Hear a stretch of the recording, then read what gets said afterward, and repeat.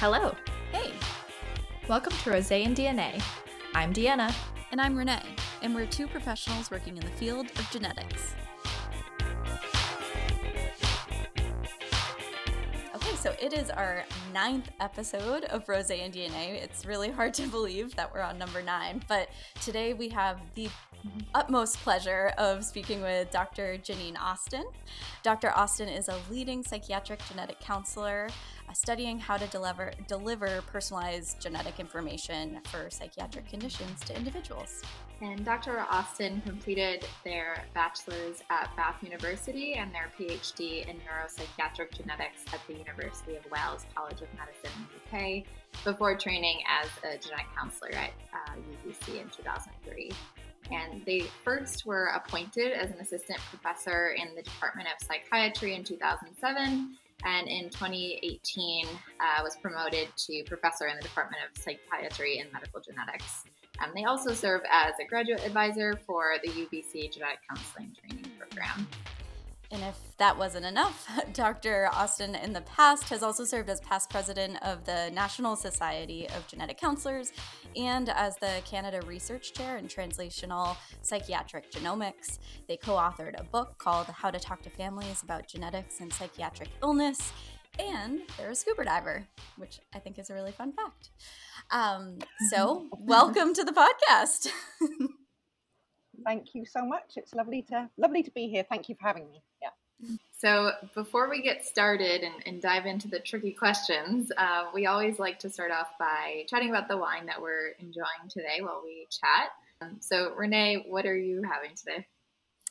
Well, because it is June, which means it is Pride Month, I was really fortunate to be able to stumble upon a LGBTQ plus producer that was offered through the Urban Grape, which I feel like at this point, every single episode I'm plugging the Urban Grape, which is the local wine store in Boston, but they are just amazing.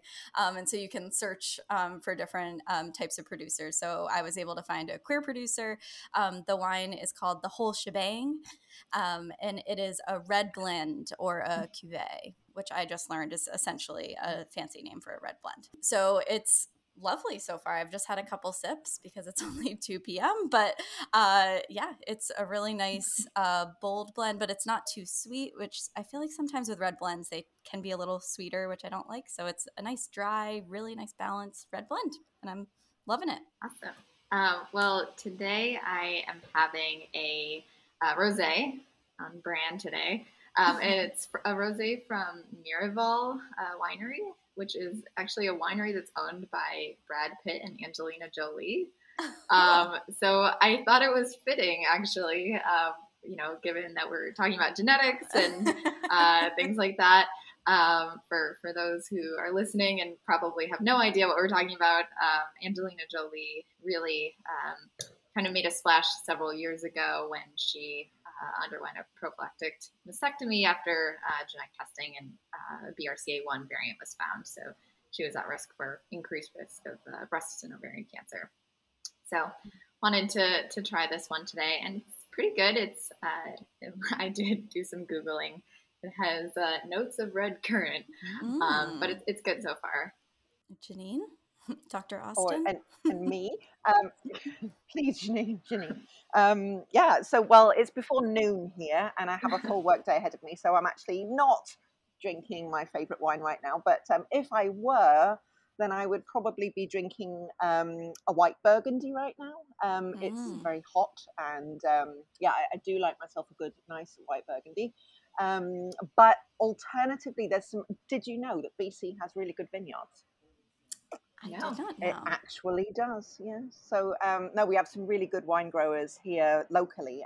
So lots and lots of really great stuff coming out of the Okanagan Valley.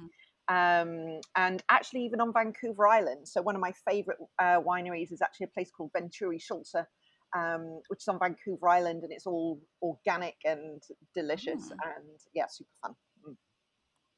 Well, we will have to add that to our growing list of wines to try. All right. Well, shifting gears a little bit. So something that we love to do with our guests is really to start digging into the roots, going back to your childhood and the environment that you grew up in. So can you tell us a little bit about what you were like as a child, and what your experience was growing up? So, yeah, no, honestly, when you ask me what were you like as a child, then what pops into my head straight away is mostly anxious and depressed. But I didn't have words for that, and I couldn't name it at the time, and nobody knew that about me. Mm. So outside, I think outside observers would describe me as things like so capable and responsible, and things like that. And I did well in school, but I was drinking and smoking and trying all sorts of illicit substances way too young, and nobody really noticed, basically. So Wow. yeah, so I don't know. It's a kind of an odd thing to talk about, really. But so I was born in London, in the UK, as the first child of two, and my mum stayed at home to raise me. My brother was born 6 years later, and he's one of those people that, like, super grateful to have as a sibling, but super grateful to be born first, because because whereas I had to, like, struggle really hard for everything, he just aced anything he turned his hand to with, like, no apparent effort. And if I'd been forced to follow that act, well, it wouldn't have been good, basically. Yeah, and I grew up in so we moved to Swansea, which is a small town in South Wales. Well, it's a city of 250,000 people that feels like a small town. When I was 8, because my dad's job as a patent agent. He was actually the first patent agent in Wales. I didn't really see him very much growing up because he was working long hours, but he became super successful. And I think that was one of the early influences that I had, was just his example of, like, strong work ethic and the relationship between hard work and success. My mum worked, I think, really hard to sort of give me the sort of confidence that she'd never had. Yeah, I don't know. Britain is a super classist place. I don't know if you've ever been there, but Swansea, where I grew up, is a working class town. Capital W. And so historically, most of the local jobs had been in, like, coal mining and steelworks and that sort of thing. And the working class culture there is, like, really strong, and the pride in that is really strong. So what that means in the end is that there's just this. I noticed it even as a child, even though I couldn't really put words to it. There's like there's a pervasive feeling of, don't make too much of yourself. Like, why would you? What's wrong with what we have? Which is especially true for girls and women. So there's a sort of a sexism baked into everything, really. So when we moved there, I was 8 years old. We moved from London, and there was still playgrounds separated by boys in one girl playground and girls in the other. So Wow. yeah, it's pretty bonkers. And I perceived it all at school, where the message, it was really strong, I think, for girls, this whole don't make too much of yourself kind of idea. Yeah, so I don't know. Yeah, is that helpful, kind of, as a background piece? Definitely. Yeah. Okay. No, I mean, and thank you well, first of all, thank you for your honesty in the beginning. And I think not a lot of us really are public with, maybe some of, drug use, alcohol abuse, things like that. And I think it's important to normalize that it's an experience that many people have, especially in adolescence, when we don't have, as you said, those words to really identify, like, why we're seeking out those, potentially Yeah, dangerous exactly. behaviors. And thank you. That's exactly why I mention it. I think, it took me years to realize that, I'd always felt, like, shamed, especially about the smoking, because people have, well, you're so clever, what it's bad for you. Why would you do that? But, and of course I did know that. Of course I did. But it's looking back in retrospect, I can see 100% that it was literally, I didn't have any other coping mechanisms for the anxiety that I had. And it was debilitating. Like, so, it was a way, not a very functional way, but it was a way of managing that. And so no, I've forgiven myself, basically, for all of Good. those things that, it's just ways of trying to manage what you've got, basically. Yeah. Yeah. Absolutely. Yeah, and I think it's really interesting too. I'm imagining as a kid, you probably were not really realizing some of those differences that you were experiencing in your town. And, when you were saying a little bit about just not being encouraged to seek more and really advance, Was there sort of anyone in your life at that stage who kind of encouraged you and maybe motivated you to seek more and maybe even inspired your interest in science and the career that you have today? Yeah. So if I'm being really honest, like not actually at school. I mean, I did have one math teacher who was great.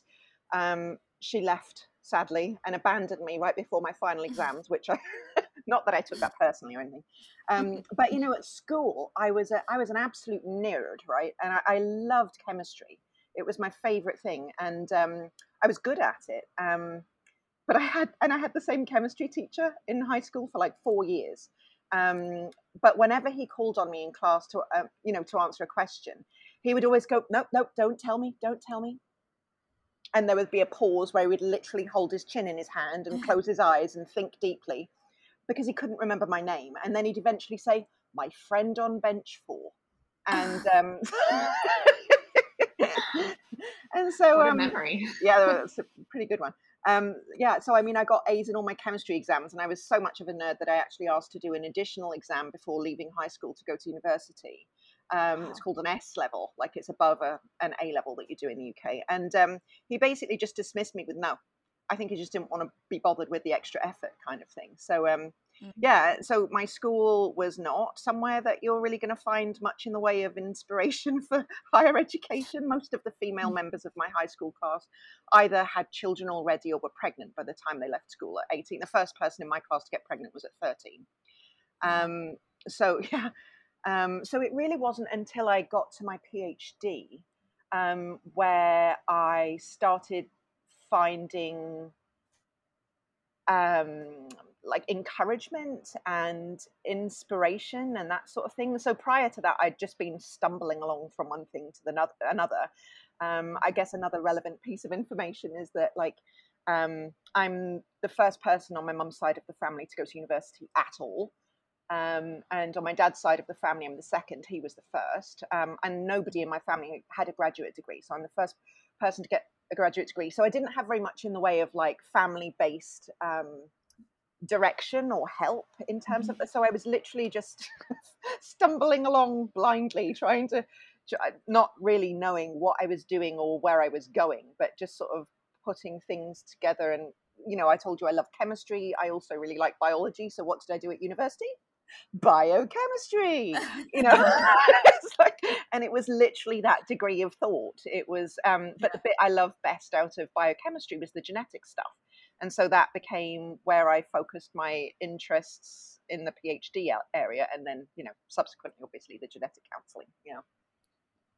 And so you went to undergrad and then you went straight to a PhD program? Yeah, it's this really weird thing in Britain where you can do that if your grades in your undergrad are high enough, which makes it sound like I was a super nerd, which, yeah, so yes and no, I suppose. So, obviously that transition that you do from high school into university was brutally hard.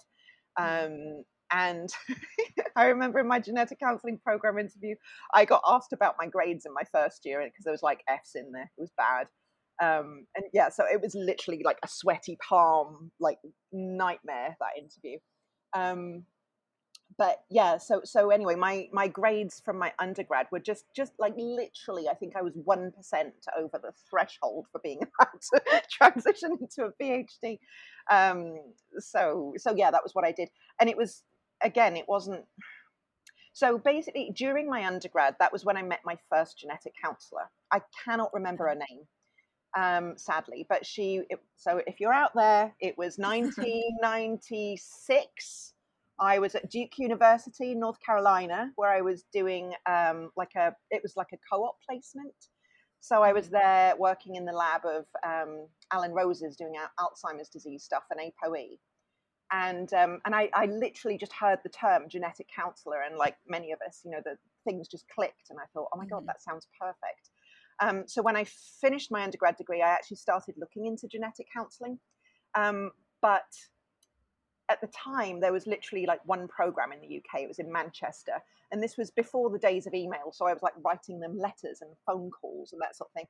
And, asking them about, would I be a good candidate? And they basically told me no. At the time, they were looking for people who already had clinical experience, like nurses and so on, that needed specialist genetics training.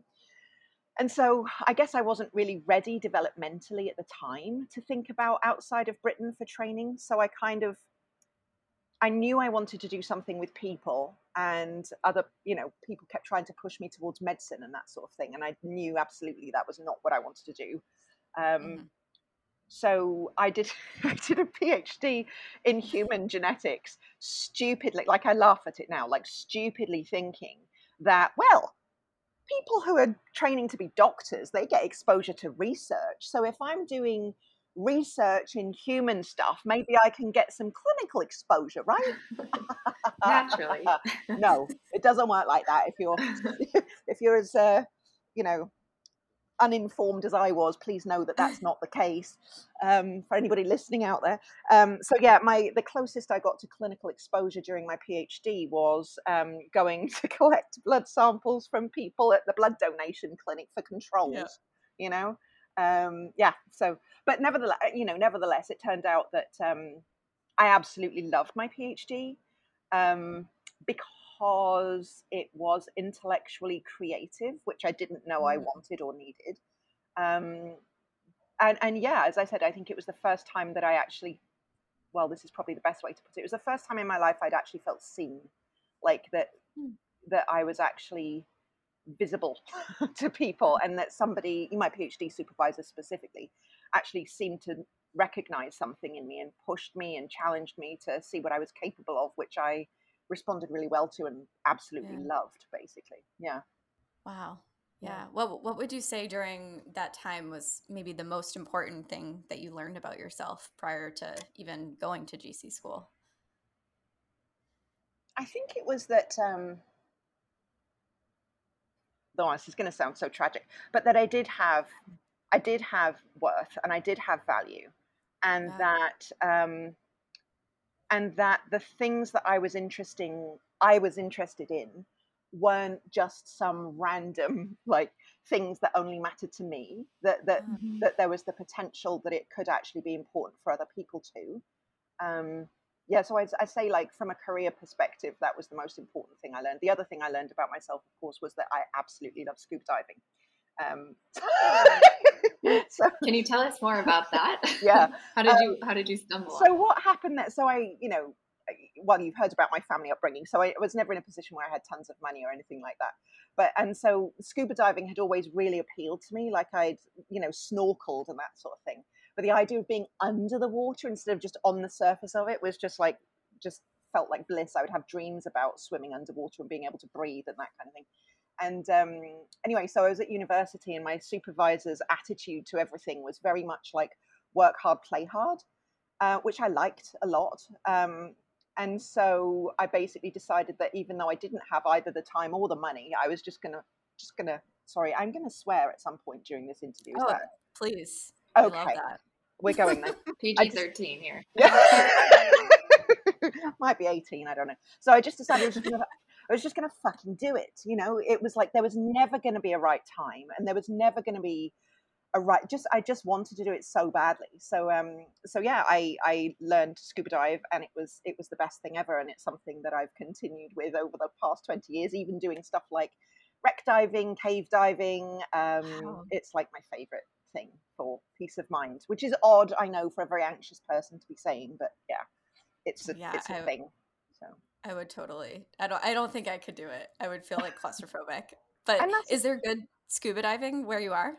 Oh yeah. So actually, BC was Jacques Cousteau's second favorite place in the world for scuba diving. Yeah, we've got incredible invertebrate life here. So it's less so about the impressive fish and more about the sponges and invertebrate stuff. It's really beautiful. Yeah. So now that we know you're a scuba diver and your path to completing your PhD, we'd love to hear more about your role as a genetic counselor. Because right now you're currently leading research, and that doesn't necessarily mean that you are meeting with patients. And so I think some people listening might be confused what that means because they hear genetic counseling and they think that always means interacting with patients. So, can you tell us more about what the title genetic counselor means to you and what it represents? Yeah. So, to me, I feel very strongly that, well, so let's take it this way, right? If we restrict the title genetic counselor to only those people who are providing direct patient care, we've lost half our workforce, Mm-hmm. right? Deanna's snapping. So, to me, like, we get to claim the title genetic counselor if we choose to, if we've been through genetic counseling training and so on. Like, if that's the training that you've been through, and if for me, I identify as a genetic counselor because everything I learned in my training is stuff that I use every single day. I identify as a genetic counselor because what I'm trying to do is to, definition of genetic counseling, helping patients to understand and adapt to the medical, psychological, and familial implications of genetic contributions to disease. That's exactly what I do. It's just that I do it as a researcher, right? And to me, research,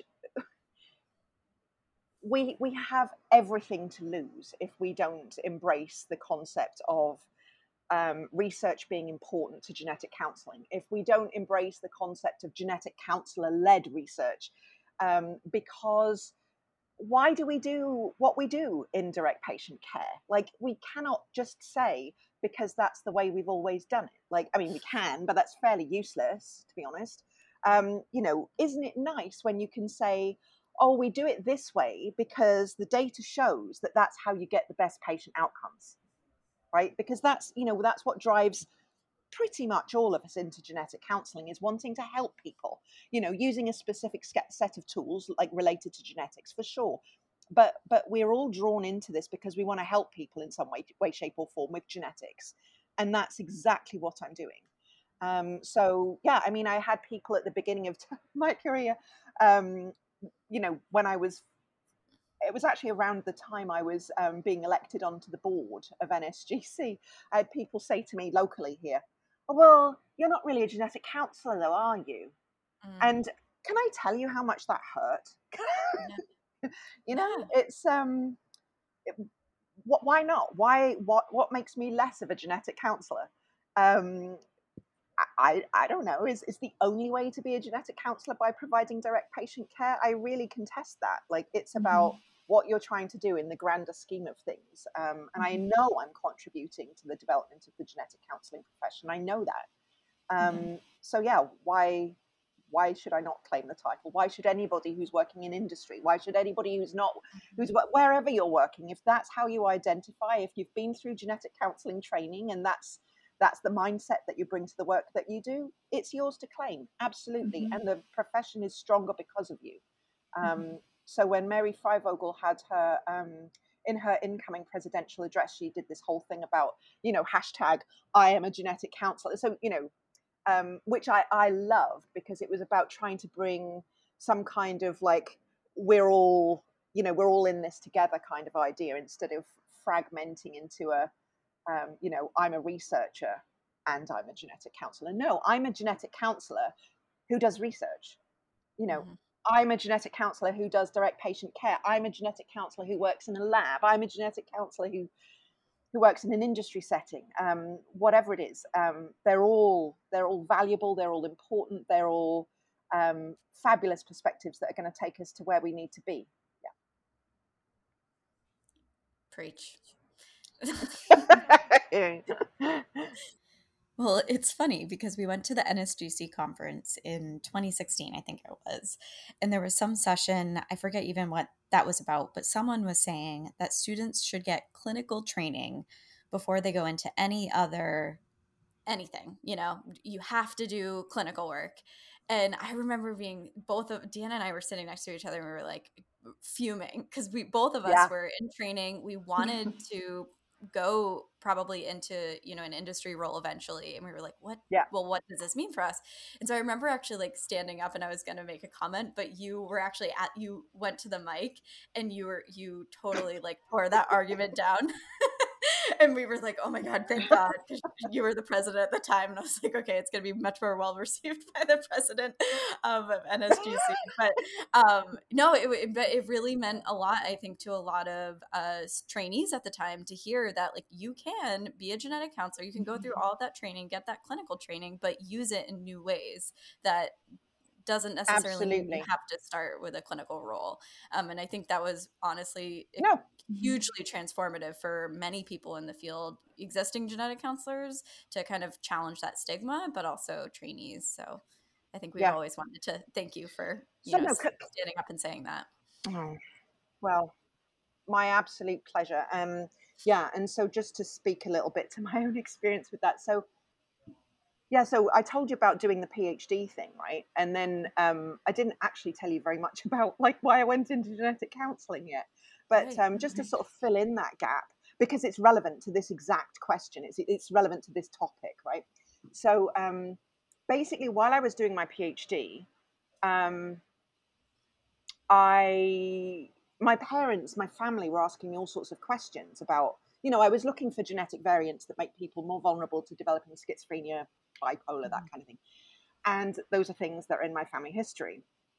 And so my parents, my family were asking me questions like, so, is schizophrenia genetic? Like, what does that mean for you? What does that mean for your brother? And, and my PhD was me in a pipette in a lab, like, just shuffling liquid from one vial to another. And I didn't have the language to be able to take what I was growing to understand and make it comprehensible or useful, even to highly motivated, intelligent people like my family.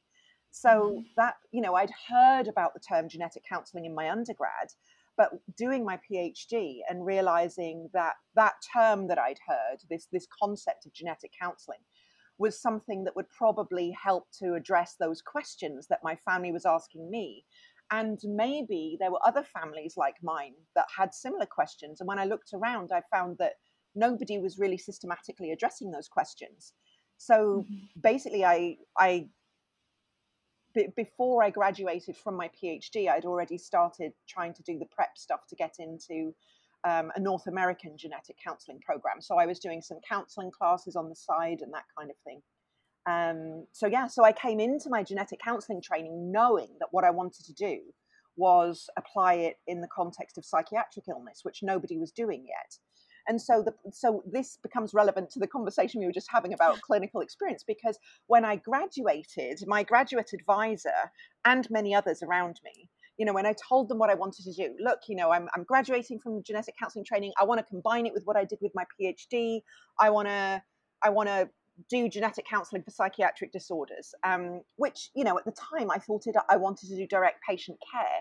But everybody said to me, and I'll never forget this one person in particular, no, no, no, no, no.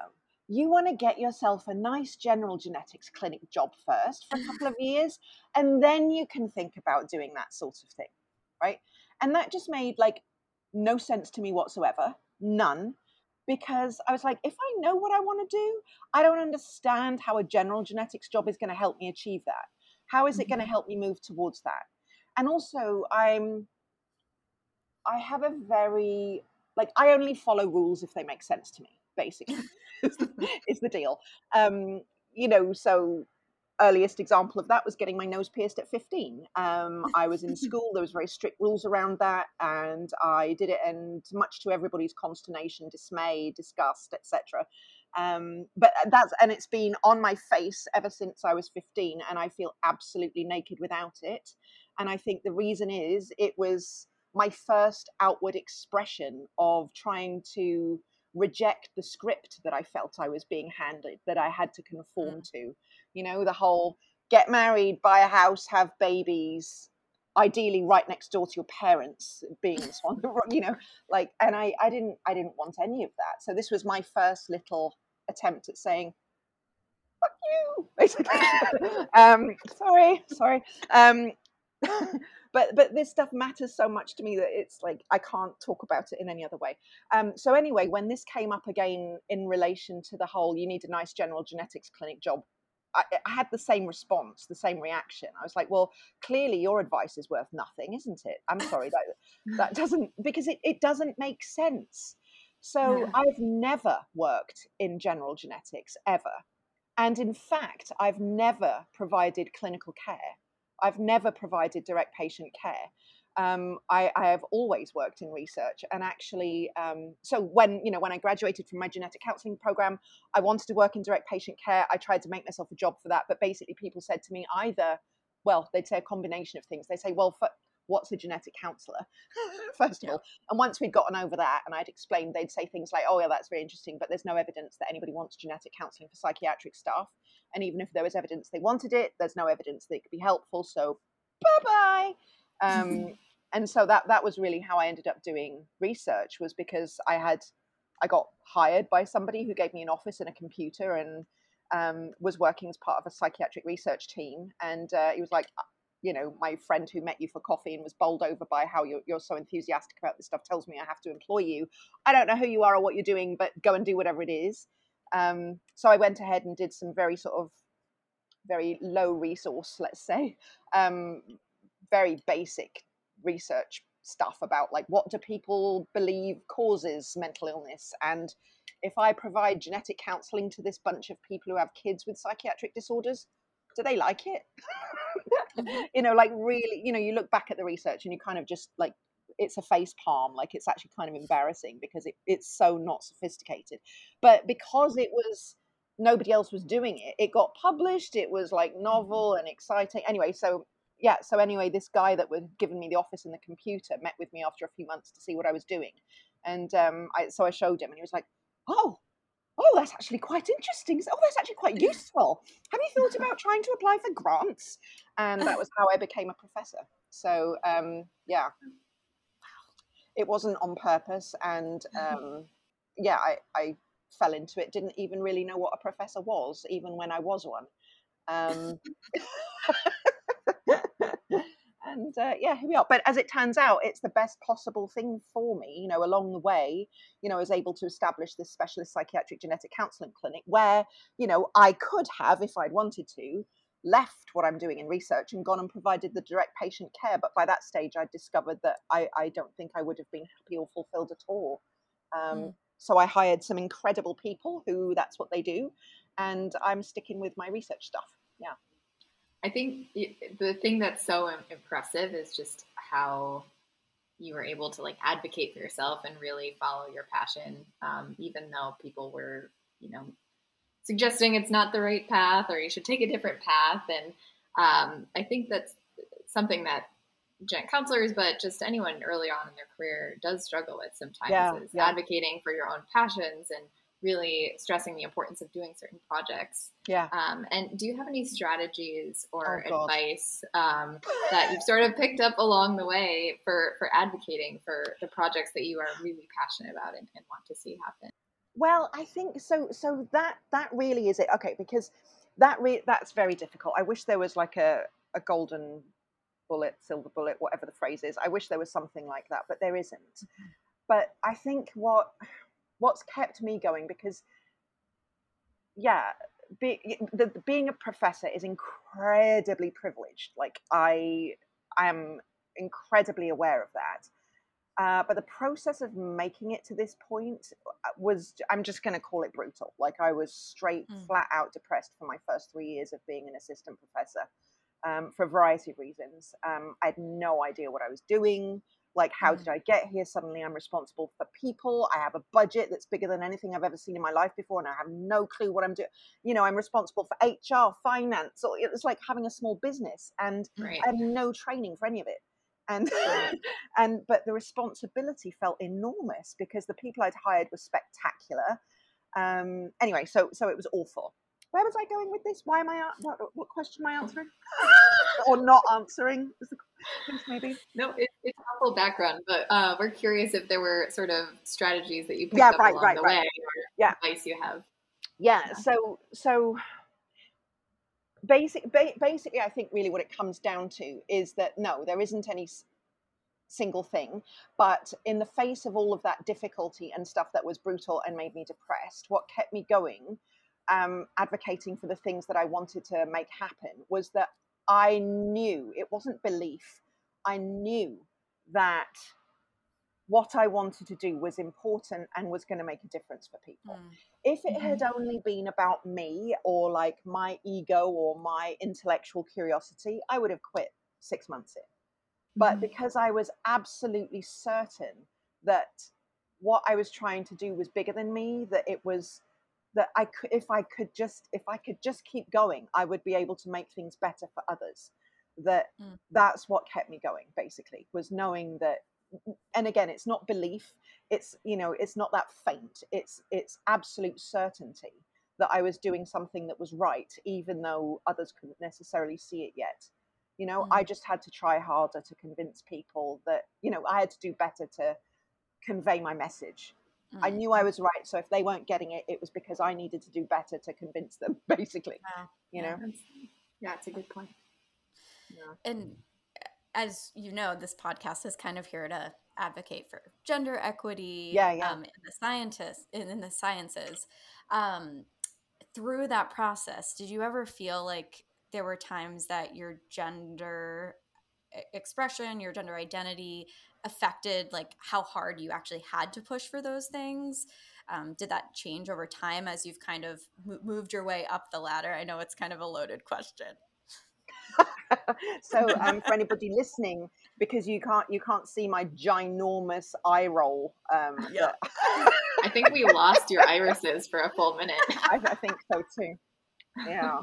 So has yes, it's affected literally everything, start to present, in ways humongous, tiny, in ways known and unknown. It's incredibly pervasive and it's super real. Like, you know, I told you about the example of being a chemistry nerd in school, right? You know, it's just not a thing that girls do. No, you're not going to get encouraged to do S-level chemistry. Who the hell do you think you are? Shouldn't you be off having babies now, like half your classmates? You know, so yes. And since then, in science, I've been sexually harassed, locally assaulted by people at my own level or higher throughout my career, and that's in addition to the sort of more routine everyday experiences of being dismissed, overlooked, undervalued, ignored because of things that are related to my gender. And of course, you know, I think this sort of thing is much more insidious now rather than sort of overt demonstrable discrimination stuff, because, you know, things have tightened up a little bit. So the problem is that nowadays when you talk about it, people will argue it down. Well, you can't prove this particular thing is because you present as a woman. You're just being sour grapes about the fact that you didn't get blah, blah, blah. And or being a hysterical woman. It's excuses because you're making excuses because you're not good enough, you know? But the fact is that academia is a white supremacist patriarchal institution. It's set up by and for white, abled, cis-het men. And the more of those dimensions you deviate from, the harder it is to succeed in these structures. And you know, so yes, absolutely, I've faced that every single step along the way. And I think one of my big frustrations is that, you know, we spend so much energy talking about let's get girls into science. You know, we don't need to get girls into science. Girls love science. You know, at the undergrad level, it's 50-50. The problem is keeping them in science because of all of these fucking, like, what is this leaky pipeline we get? It's like people are getting harassed and, you know, like soul destroyed out of it because of all of this bullshit you have to keep overcoming on a daily basis. You know, so that's where our energy and our effort needs to be focused, in my very humble opinion. You know, I've learned some very useful stuff recently about imposter syndrome.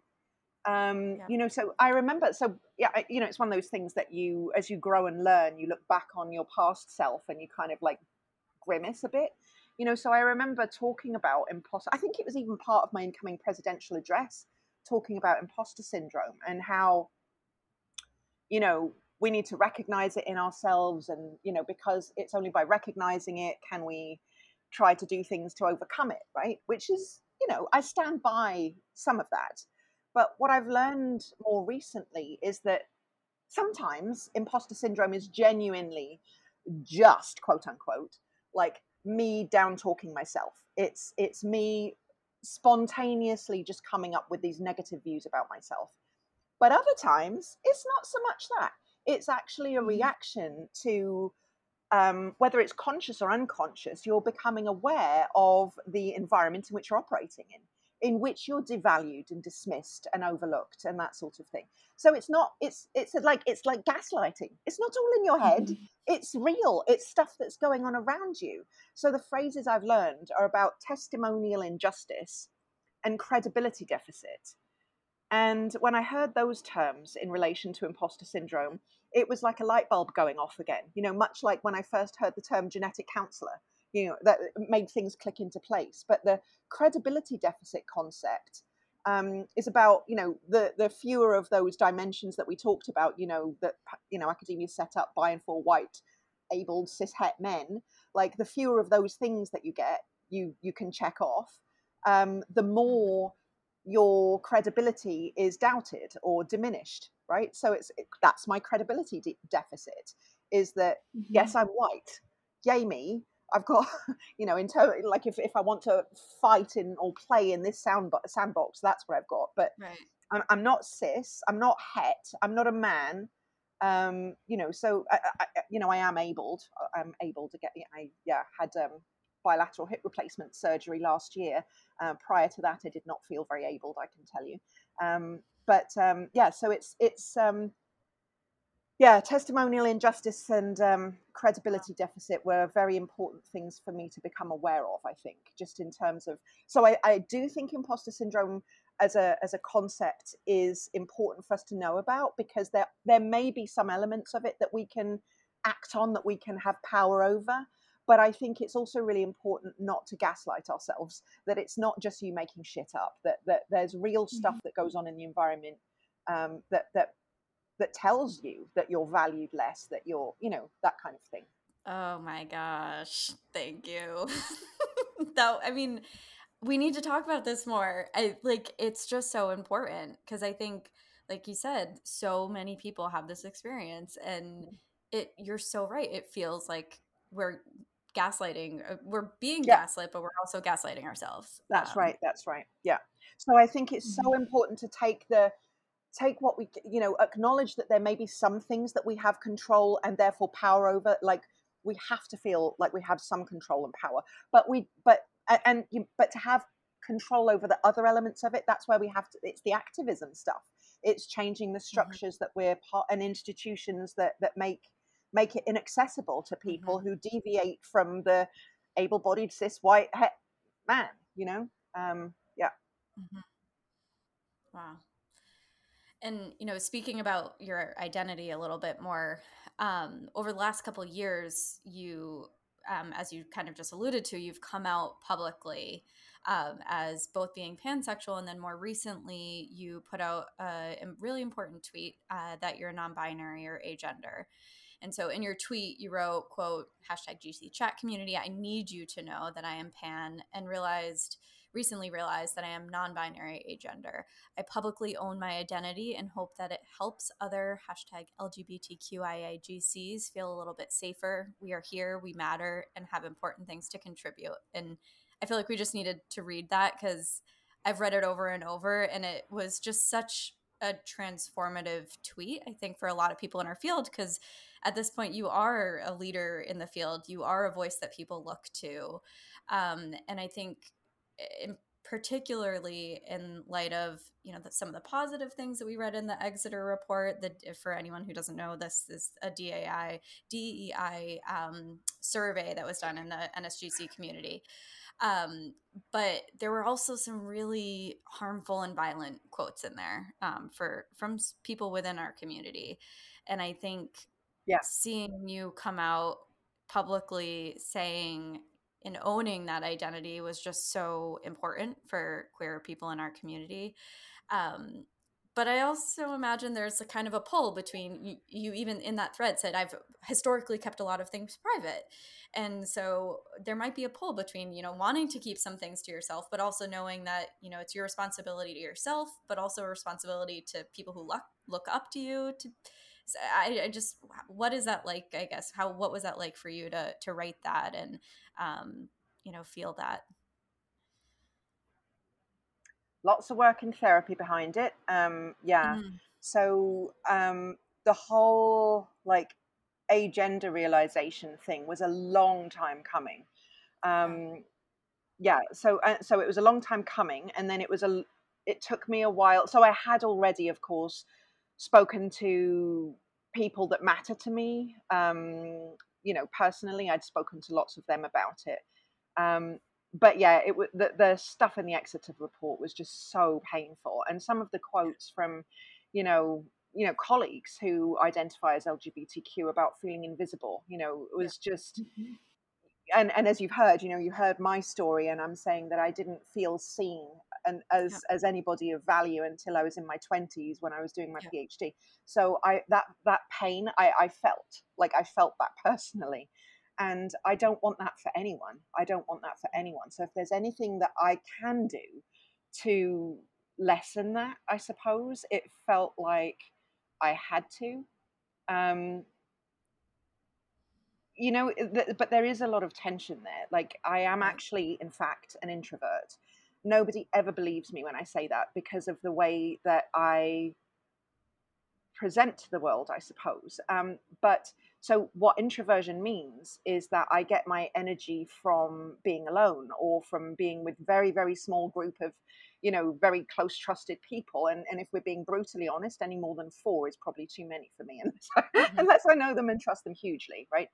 Um, but but basically, I think the reason that people have so much of a hard time believing that is because when they see me, it's because I'm doing something public facing about which I care hugely, Hmm. and so I it's like I overcome my need for for privacy, because the other bit is so important. Like, so there is this conflict, there is this tension. But when people, I've had really awkward encounters with people, NSGC and so on, where they expect me to, they've come up to me in the bathroom or what have you, and interact with me, expecting me to entertain them, or like, because that's who I am when I'm presenting on stage. But that's purposeful. Mhm. It's not an act, it's part of who I am. But I'm channeling that part of who I am to ensure that my message is getting across, to ensure that I'm engaging people, because what I want to do is leave the world in a better place than I found it. And if I'm up on stage talking about something, it's because I give enough of a shit about it that I want to, you know.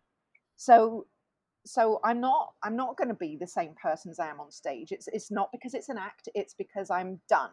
That used all my energy, and now I need to go Mhm. and hide in a corner with a couple of people I trust and just recover. Thank you. Do you know what I mean? So Yeah. there's a lot of tension, and so there's some resentment as well around, like, why is it that we've constructed a society where I need to tell everybody who it is that I want to sleep with? Like, what the fuck is that about? Yeah. Like, why it's just like, when you actually think about it in those really blunt terms, it's Mhm. you know it's just really weird. Like, that, why can't I keep that to myself? Why can't I just exist? Why can't I be, you know why does it matter to everybody? Why do we put so much stock into gender identities? I don't even, I think for a long time I thought that, my own internal experience of gender must be the same as what nobody really thinks it's a thing, do they? We just go along with it because, you know. But it took me quite some time to realize that no, actually, some people do feel Yeah. strongly, masculine or feminine, and apparently like I that's not me, but apparently some people do, and that might Mhm. might be nice, perhaps, I don't know. But yeah, I mean, for me, realizing that I was agender meant the end of a large number of recurring nightmares that I was having, that had started again after a long gap. I used to have them as an adolescent, and then they Hmm. resurfaced a while back. And yeah, talking about it all in therapy helped me realize what it was. And once I did, I was like, oh my God. And then started telling people, and it stopped immediately. So it's cages that we put ourselves in, and I don't really know why. I don't know what Wow. purpose it serves, what benefits it derives. Yeah. It's really like personally therapeutic for you to say that about the nightmares. I so like over the pandemic I came out as bi, and yes, it was, I mean, seriously though, what you're explaining is exactly what happened. It was like recurrent nightmares, like this anxiety, and then Yeah. it was like it said it and it didn't change anything. No, About exactly. I'm about to marry a man. Like Yeah. it doesn't change anything, but Yeah. having that out there was just, and having it out there to the GC community Yeah. is huge. Yeah. And I think it's gonna, I've already noticed in like the generations coming up, it's making a massive difference in visibility and support, Yeah. community. So yeah, just thank you for Yeah. being so transparent about it. And I think that the more we do it, the better it's going to be for everyone. Like it No, I doesn't just agree. help queer people; it helps everyone. Yeah, yeah, that's right. And I had exactly the same thing with the. I think in many ways, actually, coming out as pan was worse Mm, because I did that in real life at a conference a few years ago, and mm, there was some session about, I don't even remember what it was about, but I remember feeling like I had to say something, and like forcing myself to get up. My heart was like literally pounding out of my chest, and and I stood in front of the microphone, like in the audience, and I I saw the row of students from my program sitting just in front of me, and yeah, it was brutally hard, but it was that mhm. integrity.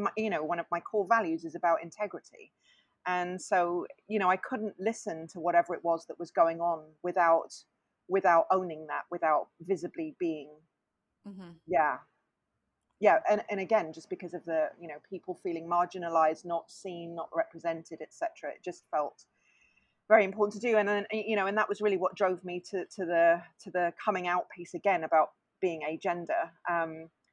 Was just that I had so many people tell me that that was important to them, that they were grateful for that, that it helped them in some way. um, and it's weird because I guess I still don't necessarily understand why. I mean, I guess it's helpful to have anybody but it just, yeah, I don't know. It's awkward to feel like you're in a position where you do have that influence for people, Yeah. and and that feels like it's a huge responsibility, which I didn't necessarily seek. As I said, my visibility has been because I care so much about the issues that I'm trying to advocate for. It's not that I'm drawn to spotlights or want to that's where I want to live. It's not. It's just that I care a lot about shit, and that means I have to speak about them. And honestly, thank you for caring about shit and just being so honest about it. It's just so refreshing to hear. So, before we wrap up this part of the interview and we move on to the rapid fire round of questions, we do have one last question for you. So, what is the thing that you are most proud of in your career or even in your personal life? And also something that you are looking forward to in the future? Yeah, so that's a really good question.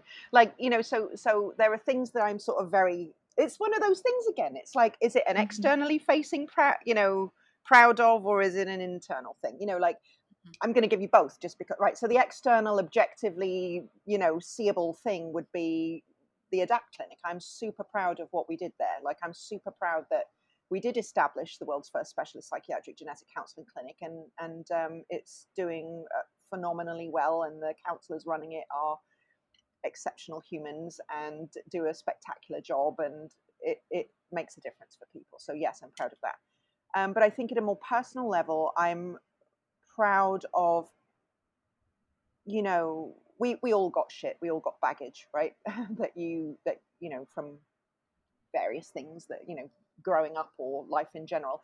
And I'm just really proud of the work that I've done to try to understand that and reconcile things so that I can use it to help others. That's what I've been trying to do, right? I used to, it took me years to go to therapy because I was like, I work in mental health. I was like, really, who am I to complain? Like everybody that I'm seeing who needs psychiatric genetic counseling in our research studies, they need therapy way more than I do.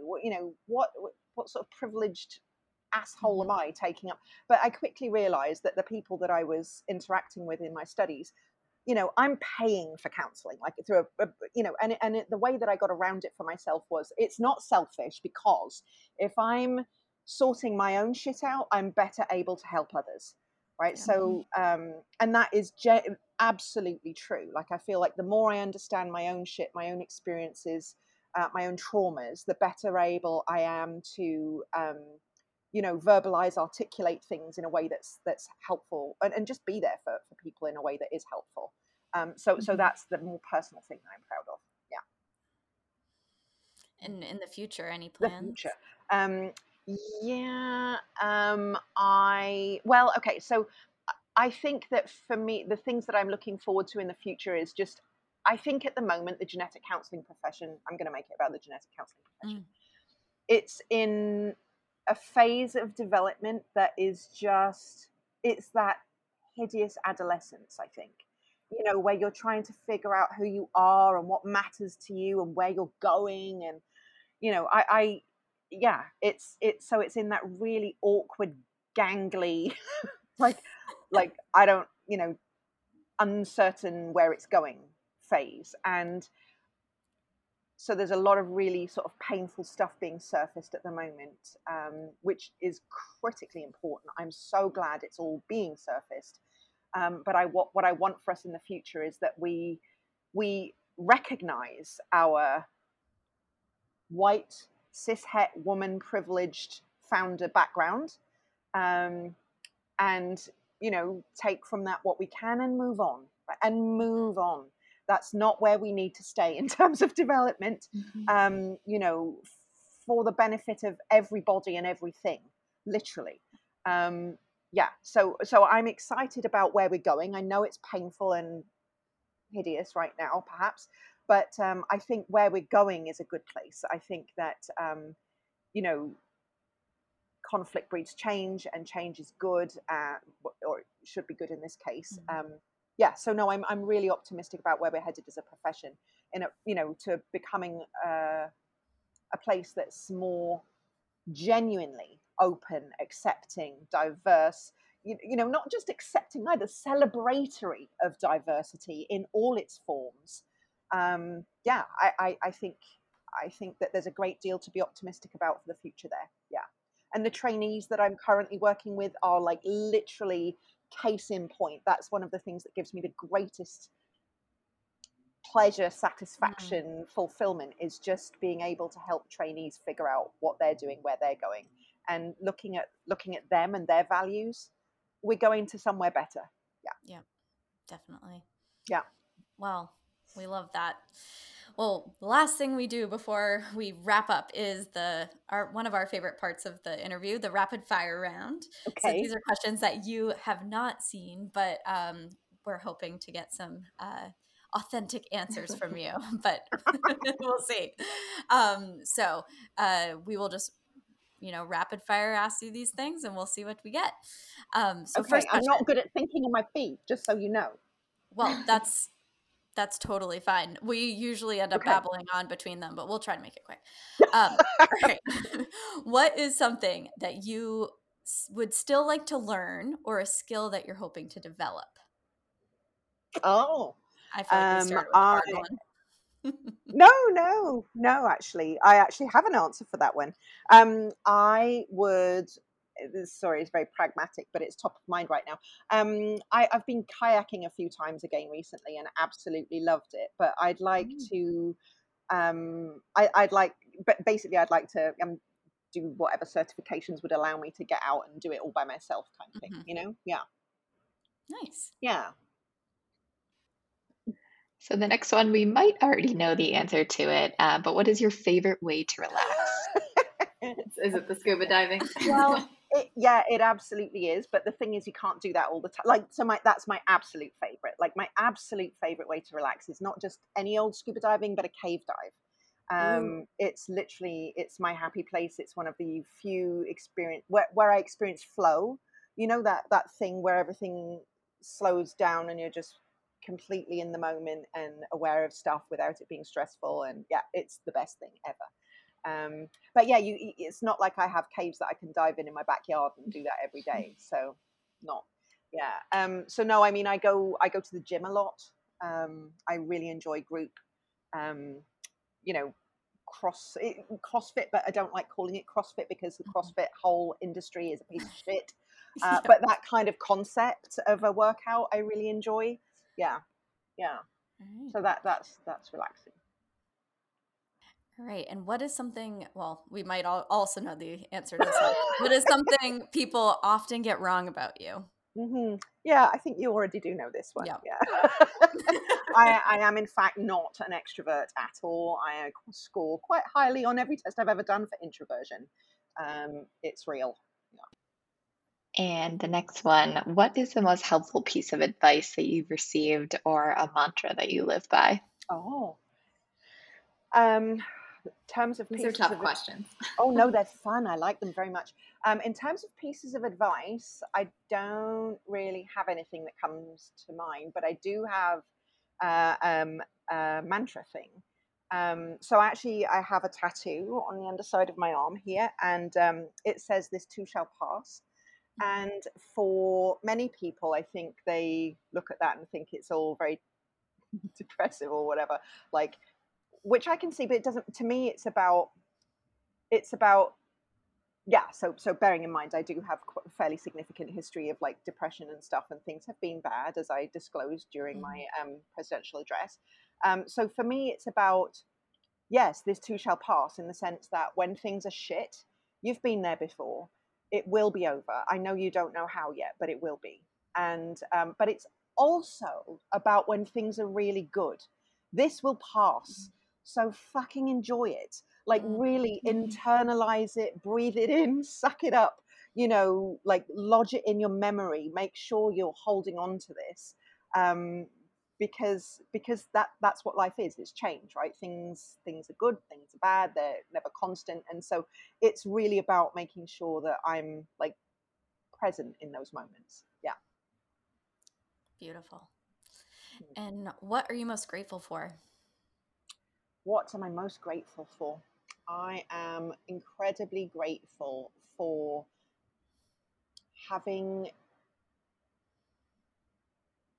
an environment in which I can make meaning and connection, I think, in all sorts of different ways. Yeah, that's probably a bit vague, but it's a very strong and immediate response that I get. Yeah. It seems consistent with everything you've been saying today, so it definitely makes sense. I think we've run through. We had to cut a few out because we covered them. Sorry about that. But last thing, I promise.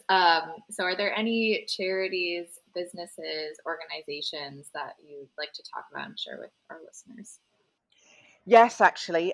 So I don't know if it's been in the news in the US. Has it? Have you been hearing about the so-called Indian residential schools? Yes. Yeah. So basically, I know that in the US, Canada is often looked at as some sort of utopia. This is not the case. I'm sorry to burst your bubble. Yeah, so we have an absolutely appalling history and, in fact, ongoing relationship with our Indigenous communities in Canada. Canada has been found guilty, basically, by the UN of genocide against Indigenous people here. And the most recent shocks to the white settler community, at least, have been the findings of large numbers of unmarked graves of Indigenous children in the school grounds of what were called Indian residential schools, which were basically children were removed forcibly from their families and moved into these schools, often run by Catholic churches, in an attempt to assimilate them into white culture. So it's literally genocide, right? And then while there, lots of the children died. They found a grave of 251 children in my province, And then last week there was another of 751 in Saskatchewan identified. And basically what we know is that there are dozens and dozens of these schools all across Canada, and that Indigenous people have been talking forever through their oral histories and oral traditions about how their, children have been missing, there are graves, there are unmarked graves. And now finally, the rest of us are catching up and catching on. So basically we can expect that we will continue to hear these horrific stories about unmarked graves in the grounds of residential schools. And I'm using air quotes because these are not schools. Anyway, so that was a very long story, but basically to say that a charity that I think is very well worth supporting right now is the Indian Residential School Survivors Society, which is actually a Vancouver-based group. But if you're based in the US, you've got lots of, you will have similar organizations for your own Indigenous peoples. And so I think that support of that kind of organization is a very important thing for us all to be more mindful of, especially now. Yeah.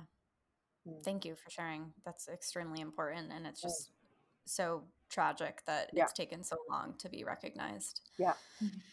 Well, after... Sorry, that was a bit of No. Yeah.